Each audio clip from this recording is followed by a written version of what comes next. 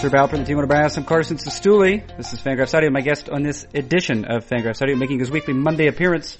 This is a weekly Monday appearance, the managing editor of Fangraphs.com, Dave Cameron. And what follows, as he does each week on the program, Dave Cameron endeavors on this edition of the program to analyze all baseball. Of particular note this week, the Washington Nationals have played quite poorly since the All-Star break, going 10-20 over the first 30 games since the break. Dave Cameron examined the causes for what you might term a collapse. He investigated the causes of it. We discussed those briefly on what follows and extend the conversation to ask what is to be done about it. Because one notes in the projected standings at the site that the Washington Nationals already have the highest rest of season winning percentage. That is the highest projected rest of season winning percentage among all teams in the majors. We talk about not making changes and the courage required to do so.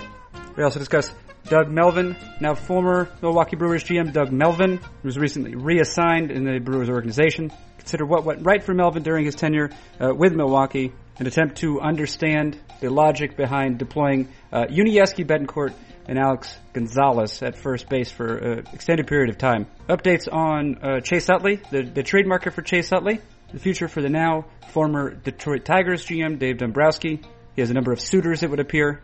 And also a brief consideration right at the beginning of our conversation of the Sabre Seminar this weekend in Boston, which features on Friday night drinks at Mead Hall in Cambridge. So that is considered in what follows. What we ought to consider right away as our sponsor. Our sponsor is Draft. Draft is the first truly mobile fantasy sports app. Are you familiar with DraftKings or are you familiar with FanDuel, for example? Those are daily fantasy sites. Draft is made specifically for your mobile device or iPad. It is currently available for iOS, available at the App Store. It will very soon be available for Android. What you might think of as something like Words with Friends, except for fantasy sports. You conduct a very brief snake draft. You each select 5 players for the day, 2 pitchers, 3 hitters, and you see who wins. Would you care to play against a friend? You can do this.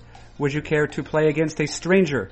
This is also a possibility. Furthermore, do you have any interest in wagering American dollars on the outcome of these fantasy games? You can also do that. One feature that I particularly like is the chat feature. What I will do is I will use the messaging feature within the Draft app to maintain a line of communication with my friends. Because if we did not have sport as a pretense on which to communicate, we probably wouldn't communicate at all. Really, it's probably fair to say that Draft is the only thing keeping my friendships alive. Is it sad? Potentially. Potentially it is, but it's my sadness. So there it is. Okay, what is it? It's the Draft app. It's available at the App Store. That's the sponsor. Draft. Download it. And with that, we've reached the end of the introduction. It is time to move on. What it is, Fangraphs Audio features Dave Cameron, the managing editor of Fangraphs.com, and it begins right now.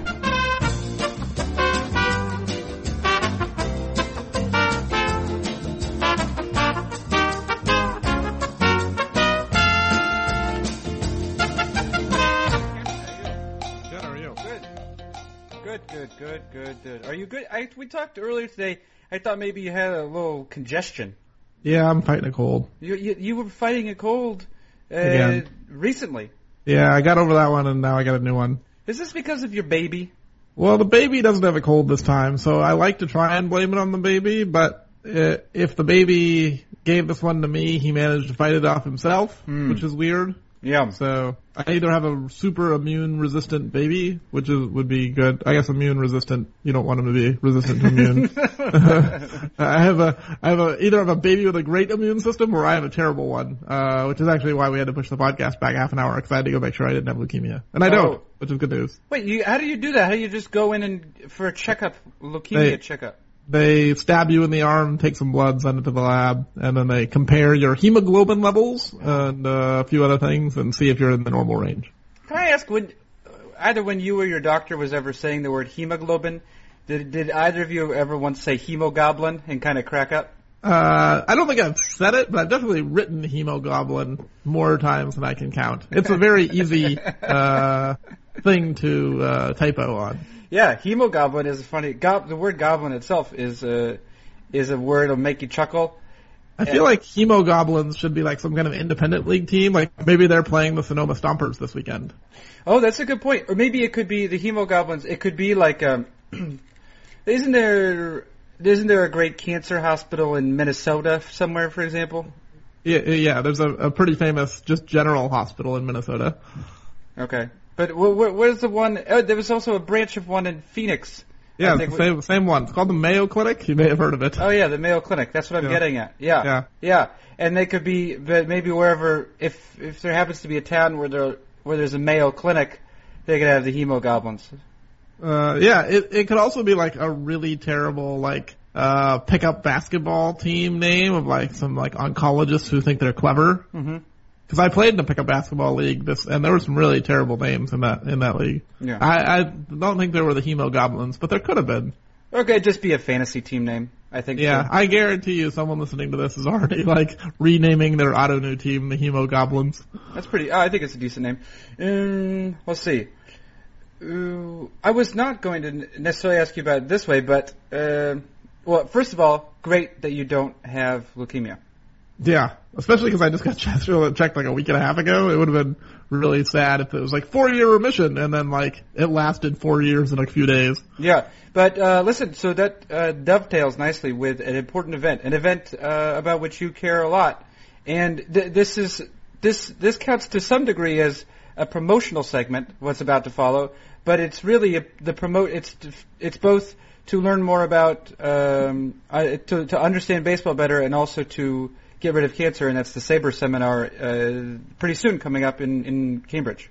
Yeah, it's this weekend. In terms of promotional, this is like a really lousy time to be promoting it because I think ticket sales ended today, or will have ended by the time people listen to this podcast. So, yeah, well, we didn't talk about it earlier. But isn't there an event that's open to everyone? Don't we do this thing? Friday night, we're doing like a pre-SABR seminar meetup at Mead Hall in Cambridge. Mm-hmm. So if you want to come hang out and drink and talk baseball, the upper floor of Mead Hall is where you go. There's no charge or anything, just come in and hang out, and you have to pay for your own beer, but it's a good time. I will be there at some point. I have a flight that doesn't get into Logan Airport until like 6:45, and the event starts at 7, so I don't think I'm going to be on time, but I'll be there eventually. Who's arranging it? Who's in charge? Paul Swiden? Paul Swiden is the put it together guy, yeah. Well, that's good that we have him, because if you were just getting in, if you were going to be late, it would be unfortunate. I will be there, I think. Yeah. Oh, really? Yeah. Well, maybe I won't come then. Yeah. Don't worry, I won't be there for the rest of the weekend. Okay, good. But it would be good to see you, and good to see Paul Swiden. Paul Swiden's all of his beard. Does he have a beard? He usually does, yeah. Okay. Yeah, I'm not super observant when it comes to facial hair, mostly because I just can't grow any, so I think I just get like bitter at people who can. Yeah, he trims it nicely. Now, all of the proceeds from the SABR seminar, though, go to the Jimmy Fund. Is that right? Yes, not the event this Friday night. All the proceeds this Friday night go to Mead Hall, which is a for-profit beer company or which is fine, restaurant establishment. They get all their profits on Friday night. But yeah, the weekend conference SABR seminar is 100% for the Jimmy Fund, which is the Boston-based, at least I think it's Boston-based, Jim Valvano Foundation for Cancer Research. So wait, whoa! I don't think it is. Wait, is it the Jim Valvano? It was a little kid named Jimmy from like the 50s. Oh, really? The Jimmy Fund, yeah. It's been around since before Jim Valvano had cancer. Oh, so the Jimmy Fund and the Jimmy V Fund are not the same thing? No, they're not. But the Jimmy Fund is great as well. Oh, well, maybe we should edit that part of the podcast then. Or you could just leave it in and make me look like an idiot. I would imagine that's what you're going to do. I'm voting for the letter. It was founded in 1948, which is possibly, I'm going to guess Jim Valvano maybe was alive. Maybe also when Jimmy Valvano was founded, right? Yeah, it's very possible. Yeah, there was a kid, the boy who launched the Jimmy Fund. His name was Jimmy. Yeah, his name was Jimmy. I'm sorry. I was Jimmy Gustafson. It appears to be the case. Yeah. Well, I'm sorry, Jimmy Gustafson, for misattributing your fund for someone else's fund. In fact, his name was not Jimmy even. It was Einar Gustafson, but they called him Jimmy. Anyway, yeah, it's okay. It's fine. There are multiple people named Jimmy who've had cancer, and we in all of their names, we should be helping it out. We should note that John Farrell was actually scheduled to speak at the event this coming Saturday. Probably won't be coming anymore now that he has announced that he has lymphoma. Right. Well, I was going to ask about that. Starting chemo tomorrow. So, we'll be missing one of our guest panelists because he has cancer. So all the more reason to give money to the Jimmy Fund, the Jimmy V Fund, the Leukemia and Lymphoma Society, whatever kind of anti-cancer group you want to give it to, do that. Yeah, let's do it. Okay. I especially endorse the Leukemia and Lymphoma Society, because John Farrell has lymphoma and I had leukemia, and, blood cancers suck. So, yeah, I mean, all cancers suck, but I think that leukemia especially sucks. Although, I was looking at some of the numbers regarding stage 1 lymphoma, which I believe is what he's been diagnosed with. Yeah. And it seems as though if you're going to choose one, it's not... It's a good one to have. Right, especially if he seems like he's probably like an active man, active adult. It seems that there are certain like signifiers of risk, and he doesn't have many of them. Yeah. I mean, I think it's funny how when you get diagnosed, I mean, I can speak from experience. When I got diagnosed, they were like, okay, so we know you have some kind of leukemia based on your blood levels, like the test we run, confirm you have leukemia, but we have to do all these extra tests to find out what kind of leukemia. And if you have, so I had acute myeloid leukemia, which is the worst of all the leukemias. You really don't want to have that one. But they were like, yeah, if you have ALL, which is acute lymphoblastic leukemia, no big deal. Like your success rate's like 95%. You take a pill for a few years, you're fine. So there's like this wide range of, you get leukemia, you could be totally fine, and it's no big deal. A lot of people live with chronic leukemia for a long time. So there's wide varieties of cancer. It sounds like John Farrell has one of the better ones to have if you have to have it. Right. If you're tasked with having it. Yeah. So hopefully his outcome is as good as mine has been so far. Yes. I hope all of that. This might be a crudely fashioned segue. You're talking about good outcomes. A baseball team with a bad outcome, Dave Cameron, has been the Washington Nationals. Yeah, this season has been their equivalent of getting cancer. It's sort of, in particular, right, because it seems as though they were attacked by a virus of some sort, like right around the All-Star break. Is that, well, I guess they've had troubles all along, but Bryce Harper was helping to mask them. Yeah, I mean, the first half of the season, they were not as good as expected, a large part because all of their not Bryce Harper, Max Scherzer players, and Jordan Zimmerman's had a good year too. So they had a few guys playing very well, and then a lot of guys really performing quite poorly, but Harper and Scherzer were so good, and Drew Storen was excellent in the first half. It wasn't across the board that everyone was terrible. Yunel Escobar had a good first half. Like, there were other contributors as well. Right. But, a large part of their core was struggling, but their stars were being starry enough to make up for it. And then, really kind of around the trade deadline, beginning of August or so, Bryce Harper stopped hitting home runs and Max Scherzer started giving up runs and home runs. And that kind of uncovered the fact that everyone else on the team, or a lot of guys on the team, have been pretty terrible. And I think they're 4-12 in August. They're 10-20 since the All-Star break. They are now a game under 500 when they're supposed to be, one of the 3 or 4 best teams in baseball, probably. So certainly not the 2015 season the Nationals were hoping for to this point. Right. Okay. So here's the question, though. Right. And first of all, you mentioned Bryce Harper slowed down. He's still what? He's still hitting almost 50% better than the league since the All-Star break. Yeah, his 143 WRC plus constitutes a slump because of how good he was earlier in the year. Right. Yeah. Right. You mentioned that the team was supposed to be one of the top 3 or 4. They still have, according to our projections, they still have the highest rest of season winning percentage among all major league teams. Yeah, I think part of that is strength of schedule. So I think if you look at like their kind of rest of season winning percentage on the standings page, it's 560. Which puts them as a good team, not an amazing team, but it's still good. I think behind only the Dodgers, but kind of in the same range as the Pirates and Blue Jays, and like not a 600 team, like the playoff odds rest of season projection. And the difference there is the rest of season schedule. Like the playoff odds page includes the, games remaining against the Marlins and Phillies, and they have the Rockies and Brewers and Padres coming up. The National schedule the rest of the way is really weak. And so, the good news for the Nationals is as bad as they've been, they still have, a pretty easy road ahead of them over the next 6 weeks, and if they can play something close to 600 ball, it's not entirely out of the realm of possibility that they could steal the division back from the Mets, who they've tried to hand it to. Okay, so here's a question. If your team, humans do this all the time, right? If you're struggling in whatever capacity, you ask, what do I need to change in order to prevent this? But there are obviously cases where where change is not necessary.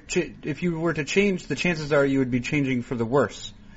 And so, now obviously, they're limited by what they can do just because the non-waiver trade deadline has already passed. But is there a particular tact the Nationals ought to be taking, or is it really merely an instance they have to essentially trust the fact that they have a talented roster, even if that has not necessarily led to the number of wins you might expect? Yeah, I mean, I think this is one of those cases where not doing anything is probably better than doing something just to do something. I mean, I think in the article I wrote today, the one thing I think I put forward that they could potentially do is fire Matt Williams. It's not that firing Matt Williams is going to fix all their problems, but it doesn't appear obvious that Matt Williams is helping them in any way, shape, or form. So if you were going to do something, maybe just get rid of the one guy who, like, there's not a lot of evidence that he's actually contributing to the team winning, and you know, maybe even getting rid of him might send some kind of message, or maybe it would, you know, spark the team in some way that we can't quantify. But if you're going to do something, that's maybe the thing to do, because. But is it clear that he's actively hurting the team as well? It's not, in the sense of, like, we're just not at the point where we can quantify how much managers mean. We can take some wild guesses, like we think Joe Maddon's pretty good, and we think Buck Showalter's good, but we don't really know exactly how good they are. And, so we can't say with a certainty that Matt Williams is destroying the Nationals, but we can watch him manage on a daily basis and see, like, some of the things he does in terms of, in-game strategy, and be like, yeah, this is not optimal. And, like, this is a guy who pretty clearly doesn't understand probability all that well and makes some decisions that are just kind of old school gut-based decisions that don't make a lot of sense analytically. So we can't say that Matt Williams is, you know, like, dragging down the Nationals, but he doesn't appear to be helping. So if they were going to do something, I'd say you get rid of the guy who you think might be the replacement level guy on your team. And that's, you know, he's probably their weakest link at this point. Yeah, but the rest of the guys, I mean, what are you going to do? You're not going to get rid of Anthony Rendon. You're not going to get rid of, Steven Strasburg and Gio Gonzalez. Like, you just have to hope they start playing better. Right. I guess that's the interesting thing, right? You're less likely, like with Strasburg and Gonzalez, right? There are a couple of indications. One, their track records are strong. And two, and partially, you know, based on that, their projections are strong. Yeah. And you expect them to regress positively. Whereas, I guess progress, with progress, yeah. You can have positive regression. Isn't it positive? Yeah, that's called progression. Oh, progression. It's sort of a portmanteau, isn't it? Yeah. But with the manager, I suppose that, like, his decision making must be something that becomes reliable pretty quickly. Is that right? Yeah, I don't know. I mean, I think, like, I hesitate to have, like, really strong opinions about managers, because this is just such an area where we just don't really know enough to have strong opinions. And I think, like, Clint Hurdle is maybe, like, the great example of, like, you know, not prejudging a guy. Like, when he was in Colorado, he was about as old school as it gets, and was not successful. I mean, he had a decent run for a little while, but overall was not a great manager. When the Pirates hired him, they got a little bit ridiculed for kind of picking an old school retread, you know, not going kind of out of the box and hiring someone with a little bit more creativity. And now Hurdle is maybe leading the most analytically progressive field staff in baseball. And so, you know, Clint Hurdle's past didn't predict Clint Hurdle's future. That's probably the outlier. I don't think that most managers are going to make that kind of 180, but I don't know how we can predict how receptive people are going to be to new ideas when they're presented to them, right? Like, a lot of these guys might be old school because that's how they were raised, but if you put them in the right context, maybe they're going to be receptive. I think we've seen that a little bit with Don Mattingly in Los Angeles. It was assumed that Andrew Friedman would fire him immediately, especially when Joe Maddon opted out of his contract with Tampa Bay. And the Dodgers stuck with Mattingly and said, you know what, we think this is a guy who can listen to what we have to say and listen to new ideas. And, you know, we're going to go forward with this guy who wasn't necessarily our pick, but we think can adapt to what we're doing. And so, you know, I don't know that we can say Matt Williams has been bad, so Matt Williams will continue to be bad, especially because we can't even say for sure that Matt Williams has been bad. Like, we think he probably has been, but we can't have that much confidence in that. You brought up Clint Hurdle. Do you have an example or two of sort of decisions that Hurdle has made, or statements he's made, which sort of reveal this change? Well, I think probably the biggest thing, you know, I haven't read through the entire thing yet, but I know the Big Data Baseball by Travis Sawchik gets into a lot of kind of the Pirates renaissance, especially in relating to bringing analytics to the players. And one of the main things that they've done is take a guy named Mike Fitzgerald and take him on the road with him and essentially turn him into a member of their staff. And this was a guy who was a front office hire. So they basically took someone out of their front office, an analytical guy, put him in the clubhouse, made him accessible to the players, empowered him. Hurdle basically told the players that this is a guy they should listen to and get information from, and really kind of integrated the front office and the managerial staff together in a way that other organizations have struggled to do. I mean, we've seen teams like the Astros, a couple of years ago just went crazy with shifting, and Bo Porter flipped out, and a lot of the players hated it. And they just had a tough time getting their ideas from the front office down to the field, where the Pirates seem to have, more than any other franchise, figured out a way to work together and kind of take the information out of the nerds and the stat cave in the front office and give it to the players and get the players to buy into it as something that isn't just a way to cost them money. Well, right. So the challenge is in communicating the advantages, right?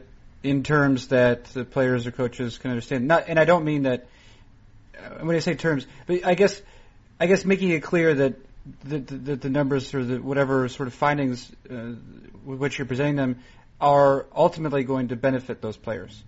Right. That's the buy-in, right? Like, the players have to believe that this is being done for their own benefit as well as the team's greater good, or else they might be skeptical and say, whatever, you're just, like bullpen by committee is maybe the best example of this, right? Like, I think the analytics and the kind of the numbers show that if you could mix and match your relievers and not really care about set roles, you'd probably be better off in a vacuum. But the one guy not getting 40 saves, it's going to cost him money. And he's going to resist that, because if he gets 10 saves instead of 40 saves when he goes to arbitration or free agency, he's going to take, a 50% pay cut or something.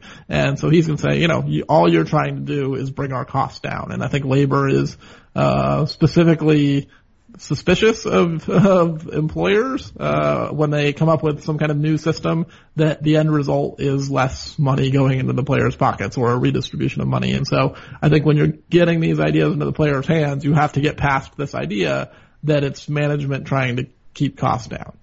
Is there any possible, I suppose because of the power dynamics it would be less the case, but is there any reverse of that where it seems as though the players are attached to something? No, let's see.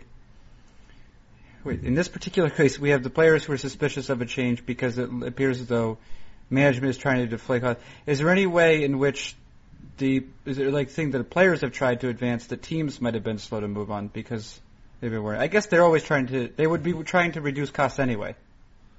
I don't think players are generally leading the charge on like new technologies or new ideas. Players generally are, just trying to do what they were taught to do. Right. Is there an example of a player who is doing something to help his team, and the team is somehow actively resistant to it? I can think of an example like with Trevor Bauer, right, where Trevor Bauer appears to have gone above and beyond what's asked of him by the Cleveland organization. I think, according to Enos Sarris's most recent interview with Trevor Bauer, Bauer has had a TrackMan installed in his house so he can study the way that the different ways he's able to create spins. But that does not necessarily seem, at least it hasn't helped him for the present, even though it might, as he claims, help him for the future. Yeah, I think Bauer, especially his time in Arizona, is probably an interesting example of a guy who was more forward-thinking than his teammates in his organization, and you can probably make some legitimate criticisms of how Bauer handled his forward-thinkingness or his ability to be a little bit of a different cat, and it certainly alienated a lot of his teammates, including his catcher, which I think you want to have a good relationship with your catcher in general, if you're a pitcher, and the front office essentially dumped him because they didn't like his personality and didn't like the way he approached the game, and he came off as uncoachable. So I think that that's an example maybe of a guy who was curious about the way baseball worked and challenged some of the preconceived notions and said, look, I'm not just going to do what you tell me to do just because we've always done it this way. I'm going to try and find new ways to do it. And the team was skeptical of his ideas and said, look, you're the player, we're the employer, do what we say. We're paying you to do a job. We're not paying you to think we're not paying you to come up with new ideas. We're paying you to throw a baseball. Mm-hmm. Is there, do you have a sense of what would happen? This is highly hypothetical. Say Bauer had pretty quickly developed into, if not necessarily an ace-level pitcher, at least like a dependable number 2, right? Do you think that the Diamondbacks would have acted the same way? Maybe. I mean, I think Zach Greinke is probably not too dissimilar. He hasn't been as vocal about his curiosities, but I think Greinke's generally considered to be a weird dude by baseball player standards. He goes to games and scouts and sits in the draft room and is really interested in the business side of baseball and will openly kind of talk about his way of approaching when he won the Cy Young Award, he said all he cares about is his FIP. This is not a normal major league player.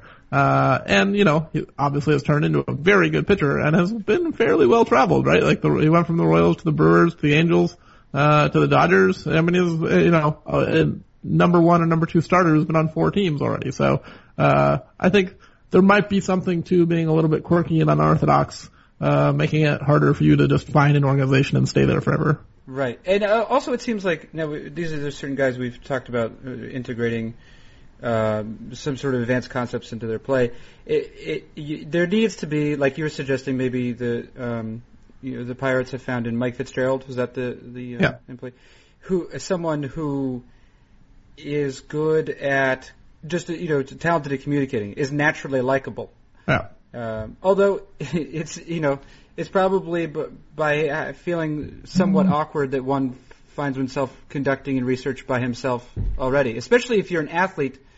Athletes just have access to people and social situations anyway, so it seems like it requires something like particularly special for an athlete to become a bit of a social outsider.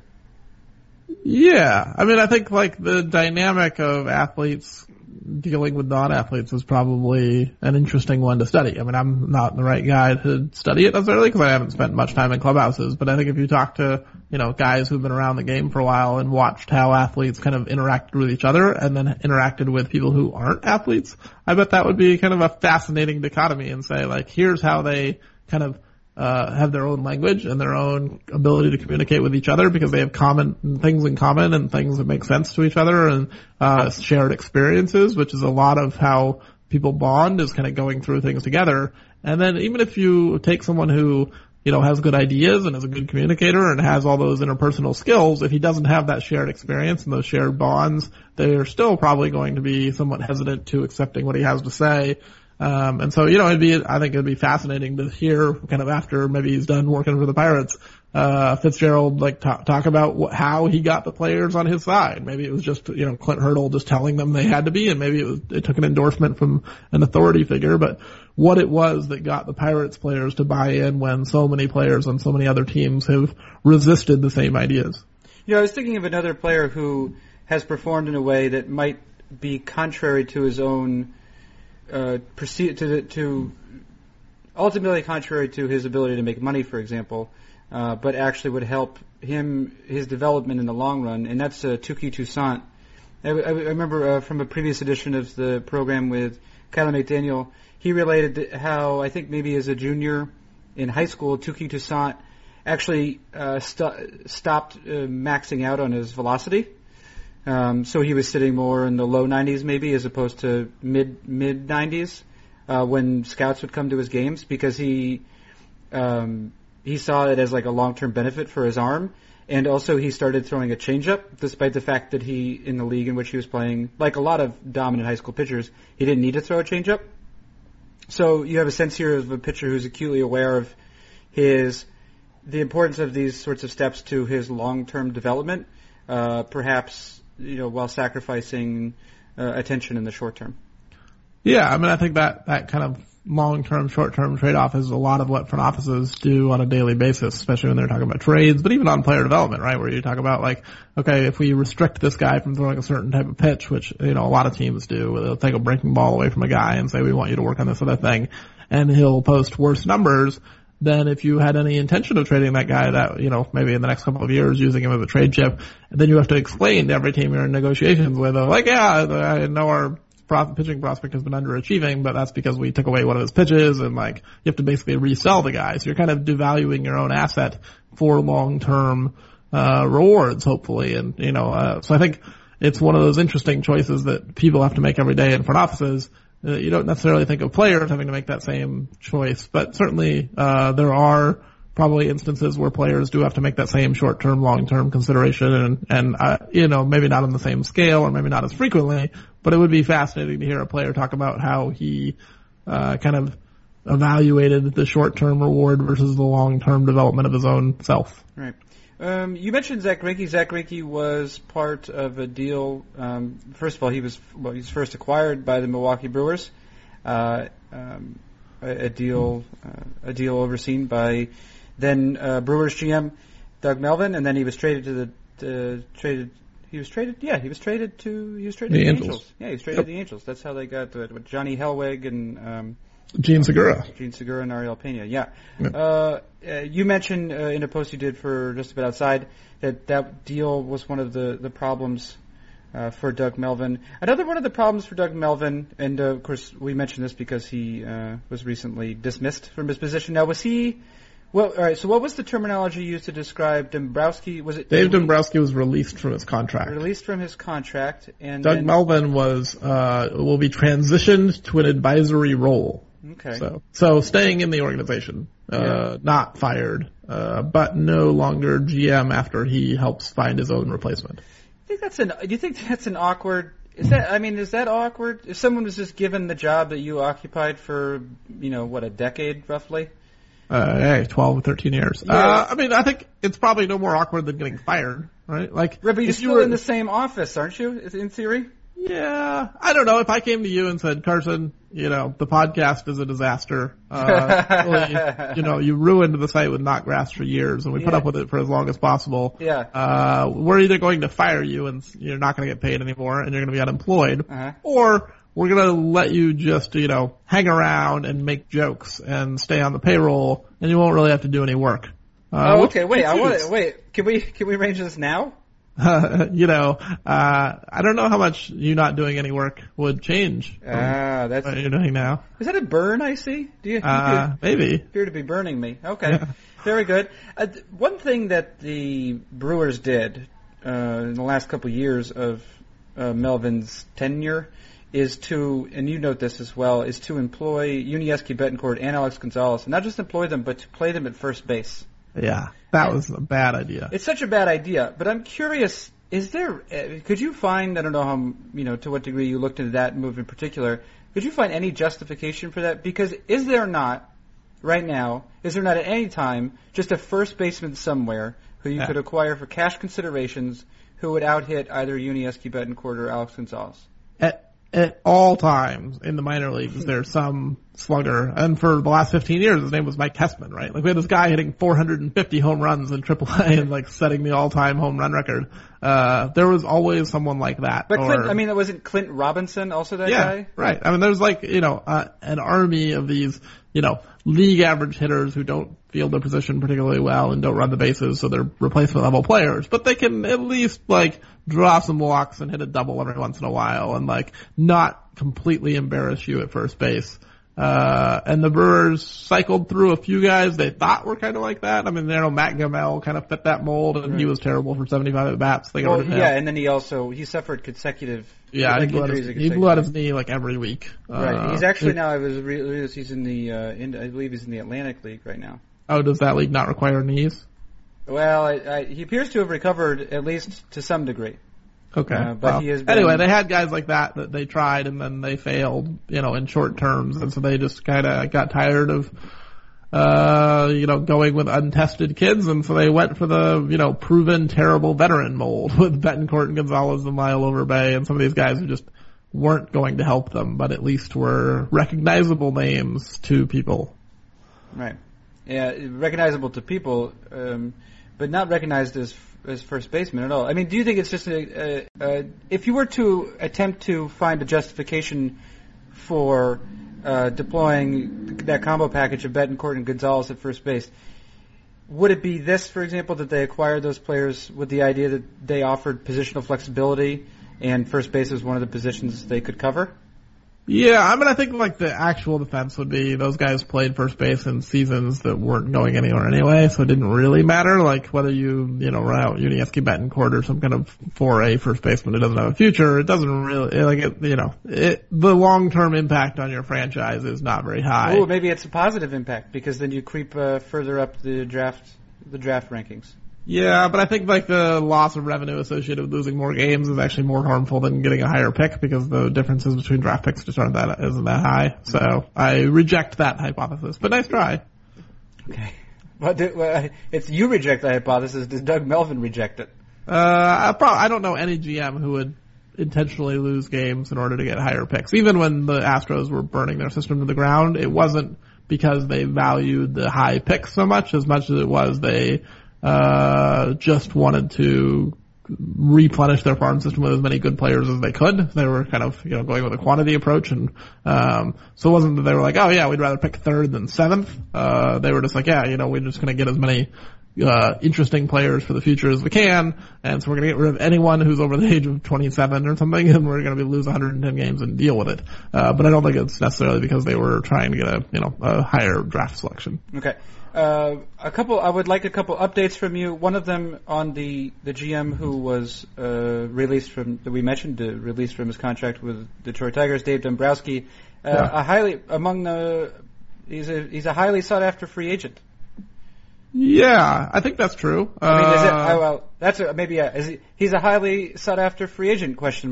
Yeah, I think he is sought after. I think it's interesting to see where he'll go. So like the rumored places right off the bat were Toronto because they have an open presidency job. Paul Beeston's retiring.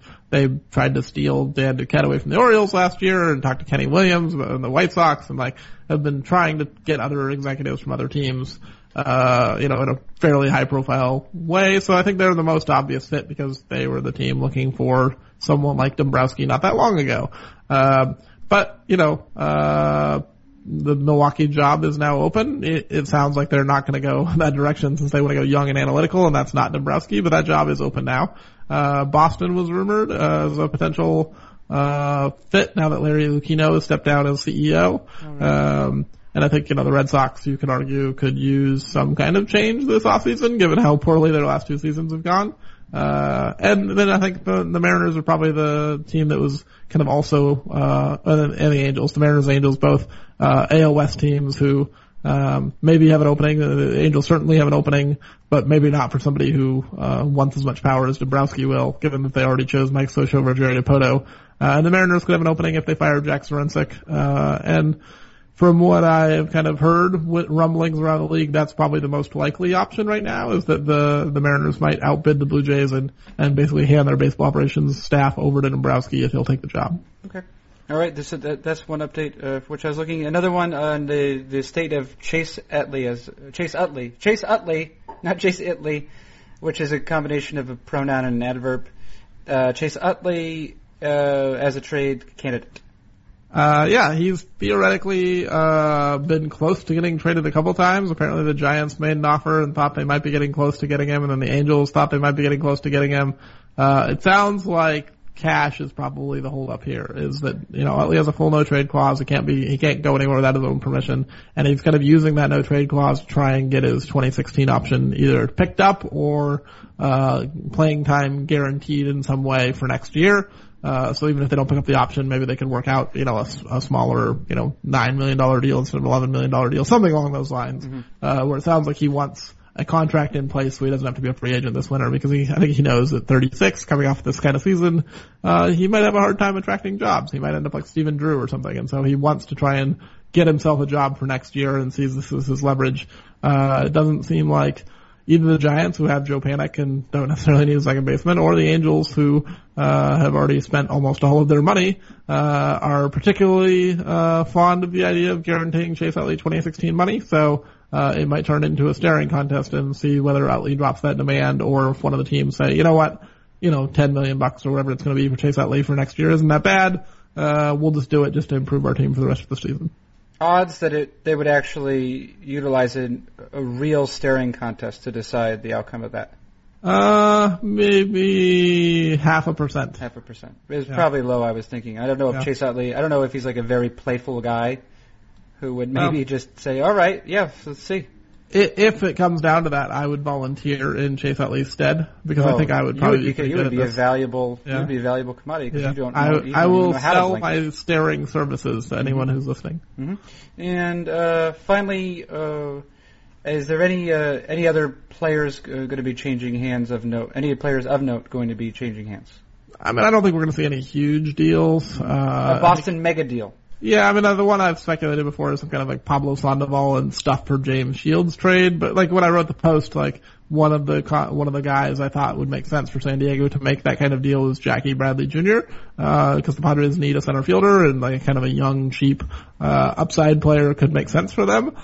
But since I wrote the article, Jackie Bradley's hit like 75 home runs. Yeah. And, I think the Red Sox have kind of gotten used to this Bradley Betts Rusney Castillo outfield that actually catches balls, and then now they're like, maybe we're not in such a hurry to put Hanley Ramirez back in the lineup right now. So I wouldn't be surprised if Bradley has played his way out of trade consideration. Certainly he has played his way out of player to be named later consideration because you have to be a PTBNL. You have to be in the minor leagues, and it would be pretty weird for the Red Sox to option Jackie Bradley back to AAA at this point. Especially if they were then like, oh yeah, we just made a trade with a player to be named later, and we're not recalling Jackie Bradley for reasons we can't discuss. Yeah, hush, everybody. Yeah, it would be the Trey Turner thing all over again. Well, yeah, and in fact, you'd be doing it with a former major leaguer, a guy who was performing in the major leagues. It would be like the protests would be even louder. Right. Let's see. With regard to Jackie Bradley, of course, Matthew Corey wrote about him. Matthew Corey wrote about him today, and we found some footage of his swing from last year and also from this year. Wait a second, my wife is leaving. One moment. Okay, Callie. Like forever? No, she probably wants to be leaving forever. What are you doing? She doesn't. She's got a broken hand. Oh, that sucks. Yeah. All right, love you. Oh yeah, Matthew Corey wrote about Jackie Bradley today and we found some footage from last year of his swing versus this year. So side view in particular was indicative of the change. And his swing, I am no Dan Farnsworth. I am not a swing analyst of any description. But his swing last year looked so ugly. Yeah. He would sort of lurch forward and then stop and then lurch forward again, which does not seem like is the most efficient use of your body. Yeah, I mean, I think the thing with Bradley that's interesting is like in the minor leagues, he actually didn't strike out that much, so the rest of his profile worked. Like he drew some walks, he made some contact, he had enough power to get by, and he's obviously a very good defensive center fielder. So you can basically look at his offensive profile and be like, it's, Angel Pagan or something like that. And you're not expecting, huge offensive performance, or, even if it's Juan Lagares. Like if it's something like that with plus defense in center field, that's a good major league player. But someone brought up Kevin Kiermaier as well as another possibility. Yeah, that's maybe like the high end, right? Because Kiermaier has more power, I think, than Bradley probably ever will. Yeah. But right, it's in the range of kinds of players. But I think if you, look at what Bradley was in the big leagues, he was more, I don't know, Brendan Ryan or something. Like it was a lot of strikeouts and no power. And if you're, it's a hard combination to make work. Or Anthony Gose is maybe a better fit, right? Like, a toolsy athletic center fielder who, hit some in the minors, but just, that high strikeout, low power combination is really tough. You have to run like a 350 BABIP to be a decent hitter, when you're striking out 25% of the time and not hitting home runs. And, I think, for Bradley, the fix is gonna have to be either eliminating the strikeouts or hitting for power. I mean, you have to do one of those two things. He had some seasons in the minors when he didn't. Well, I guess in particular, I'm thinking of his 2012 season. He's a 22-year-old at High A, and he had this great strikeout rate. It was only like 13% or something like that. And he transitioned that a lot, or he brought that with him to Double A for a little bit, but then it didn't stick, I guess. Yeah, and it seems like that's going to probably be the thing, is he going to hit for power? Because it seems like the contact rate has eroded, to the point where he's probably not going to be a high contact Angel Pagan type guy in the big leagues. Right. So he's going to have to turn into, a guy who slugs, 400 or something, because the on-base percentage is always going to be low. Right. Okay. Dave Cameron, what you've done is to, satisfy and fulfill your obligation. Satisfy to and fulfill your obligation. Satisfy and fulfill your obligations, yes, to Fangraphs Audio. Hooray, hooray. All right. Thank you, Dave Cameron, for appearing on this episode. You're welcome, Carson Sestouli. That has been Managing Editor Dave Cameron. I'm Carson Sestouli. This has been Fangraphs Audio.